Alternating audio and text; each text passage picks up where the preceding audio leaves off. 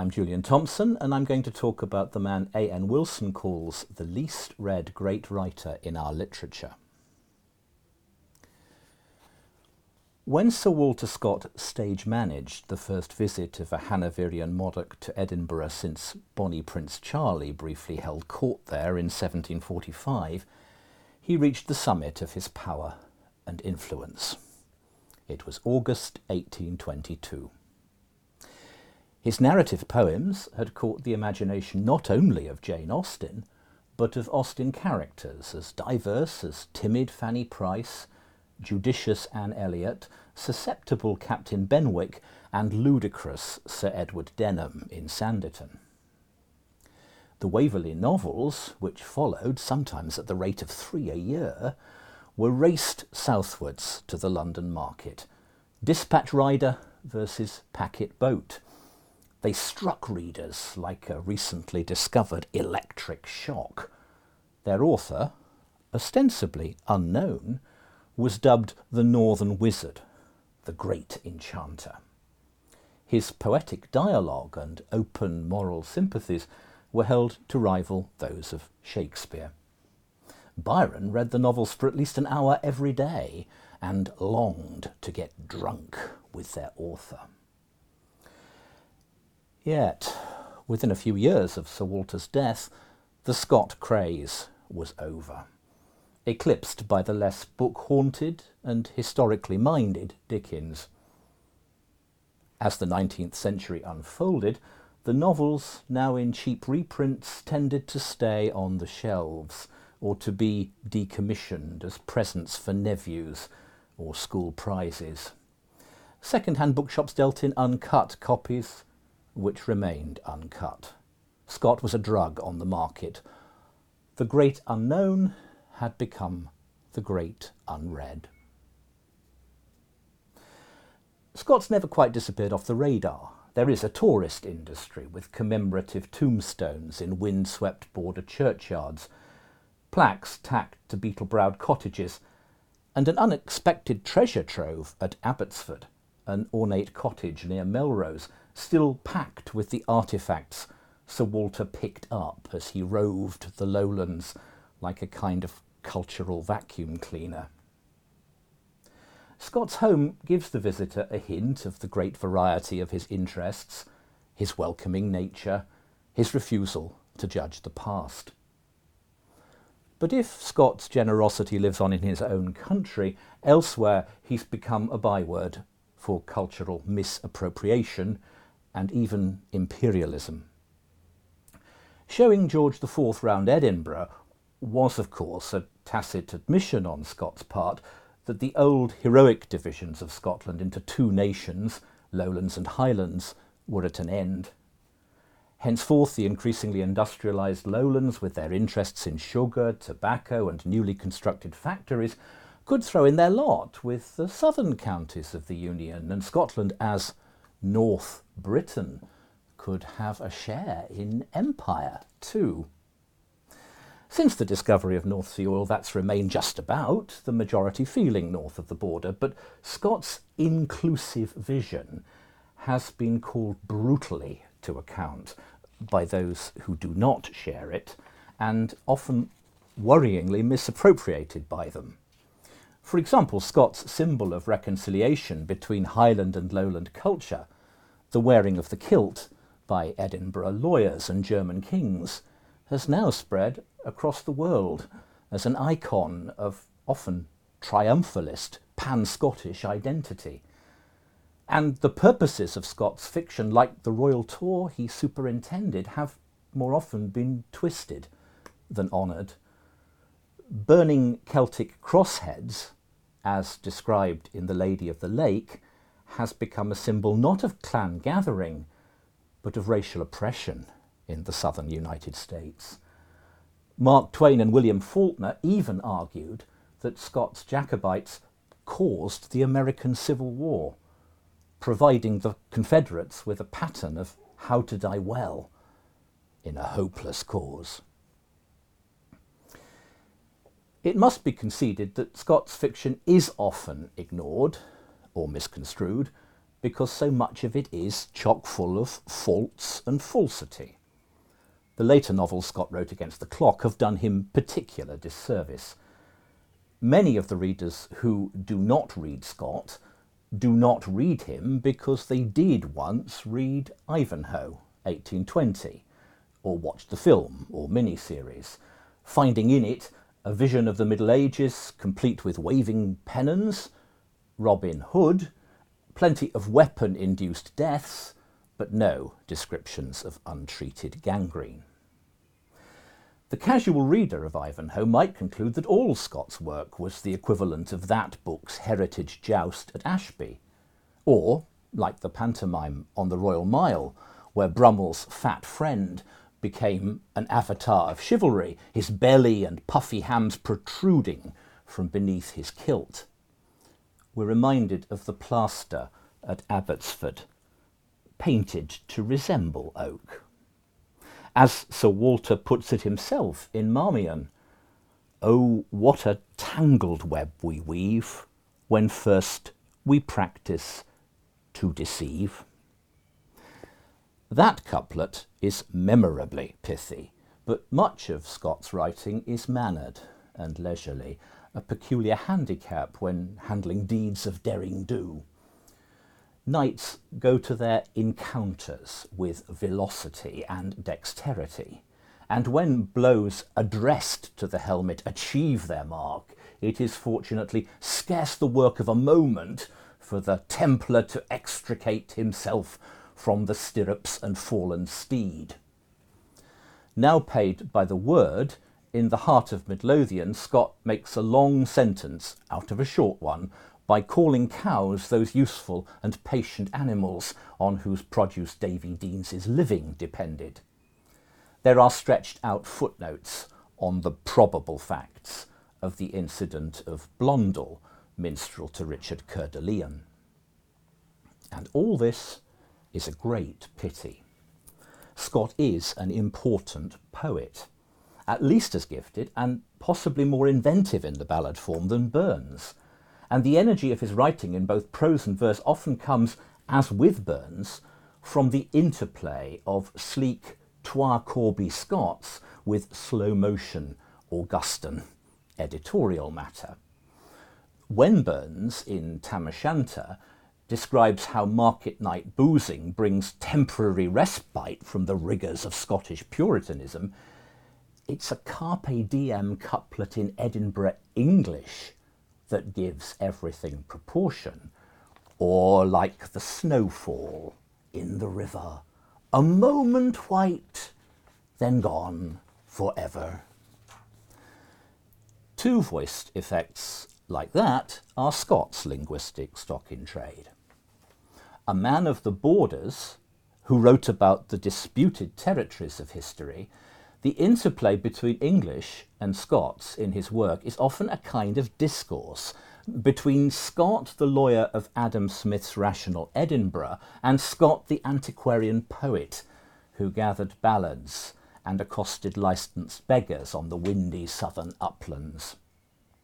It is not just a matter of Virginia Woolf's famous epigram about Scott's novels, "The lifeless English becomes the living Scots."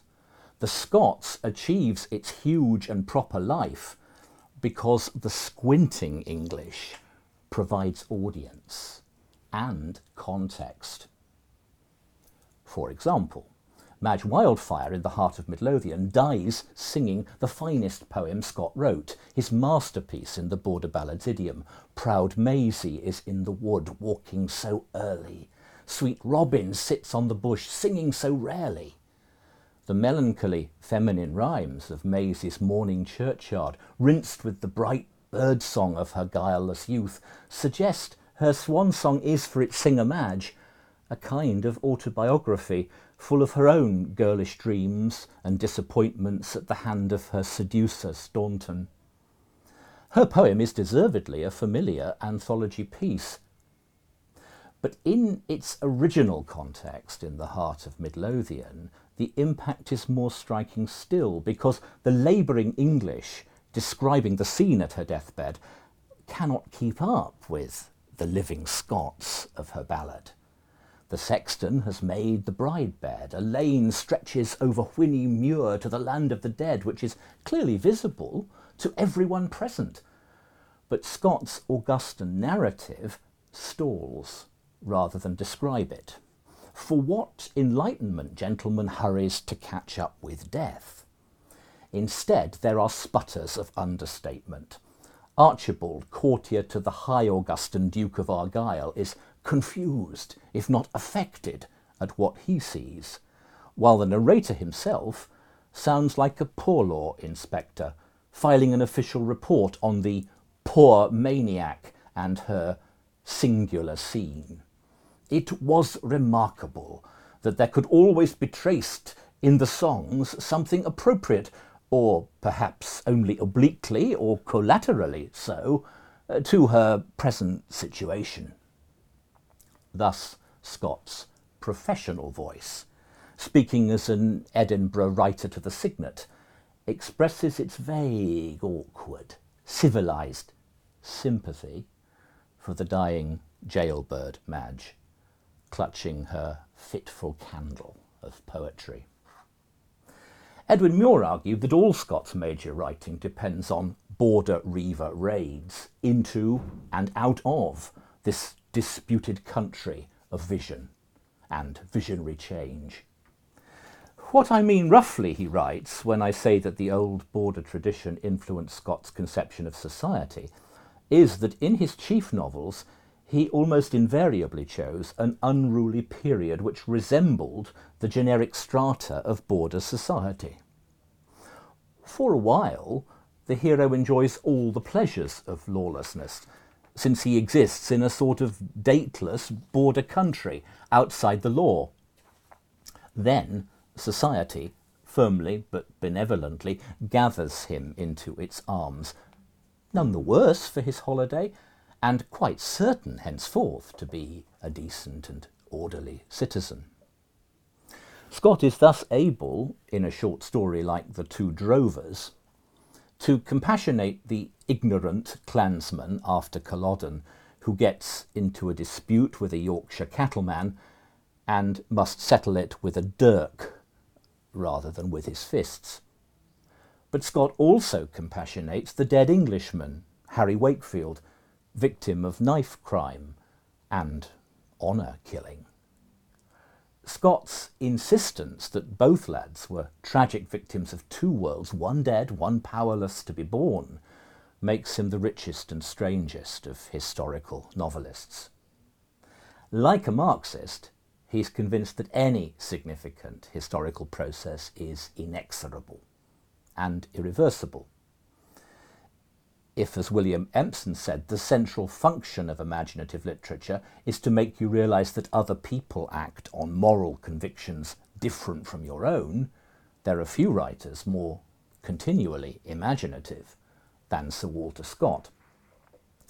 He doesn't, like most historical novelists, endeavour to draw modern instances out of ancient conflicts, nor is he guilty of tracing the anxieties of Regency Scotland by costuming them in Covenanting jerkin or Jacobite plaid. Scott offers old, unhappy, far-off things the consolation only of sympathy, never the sentimental hope of redress. The romantic borderland, once changed, is closed forever. Like Auden's Spain, he argues again and again that history to the defeated may say alas, but cannot help or pardon. The finest sequence in all Scott's novels is such a terminus.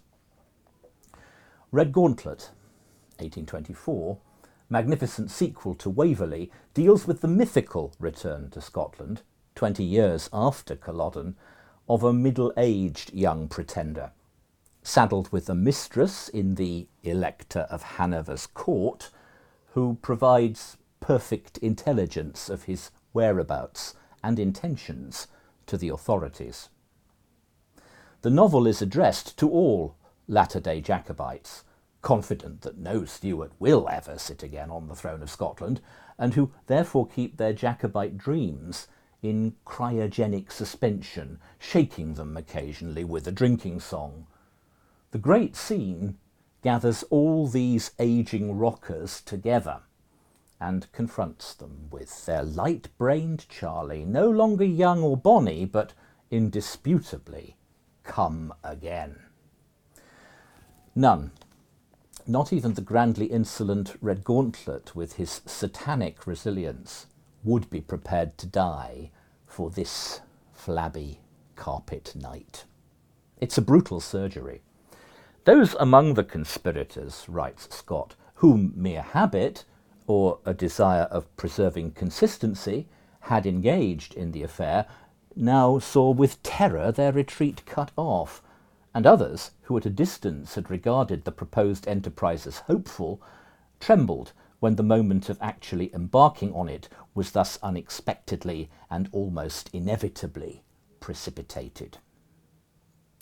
Scott's greatness as a historical novelist is to mark the limits of rebellion's borderland. Further sorties there would be sentimental, futile, even self-damaging.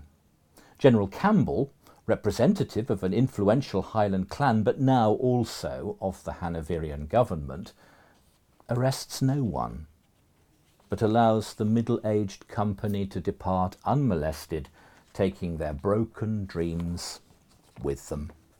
As Edwin Muir puts it, Redgauntlet is confronted by something against which all his courage becomes powerless, an act of grace which is at the same time an act of irresistible power.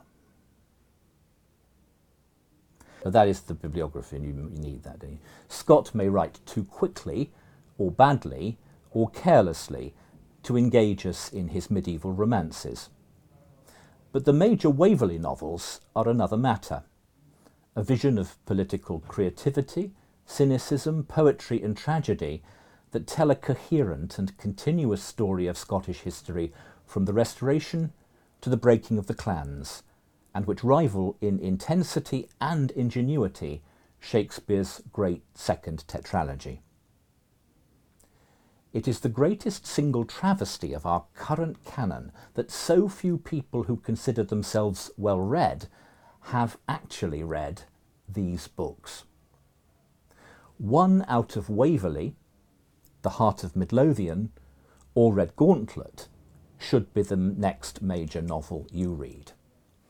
If pressed for time, try the novella The Highland Widow in the Penguin Chronicles of the Canongate, or the brilliant short story The Two Drovers in the same volume. Thank you for listening.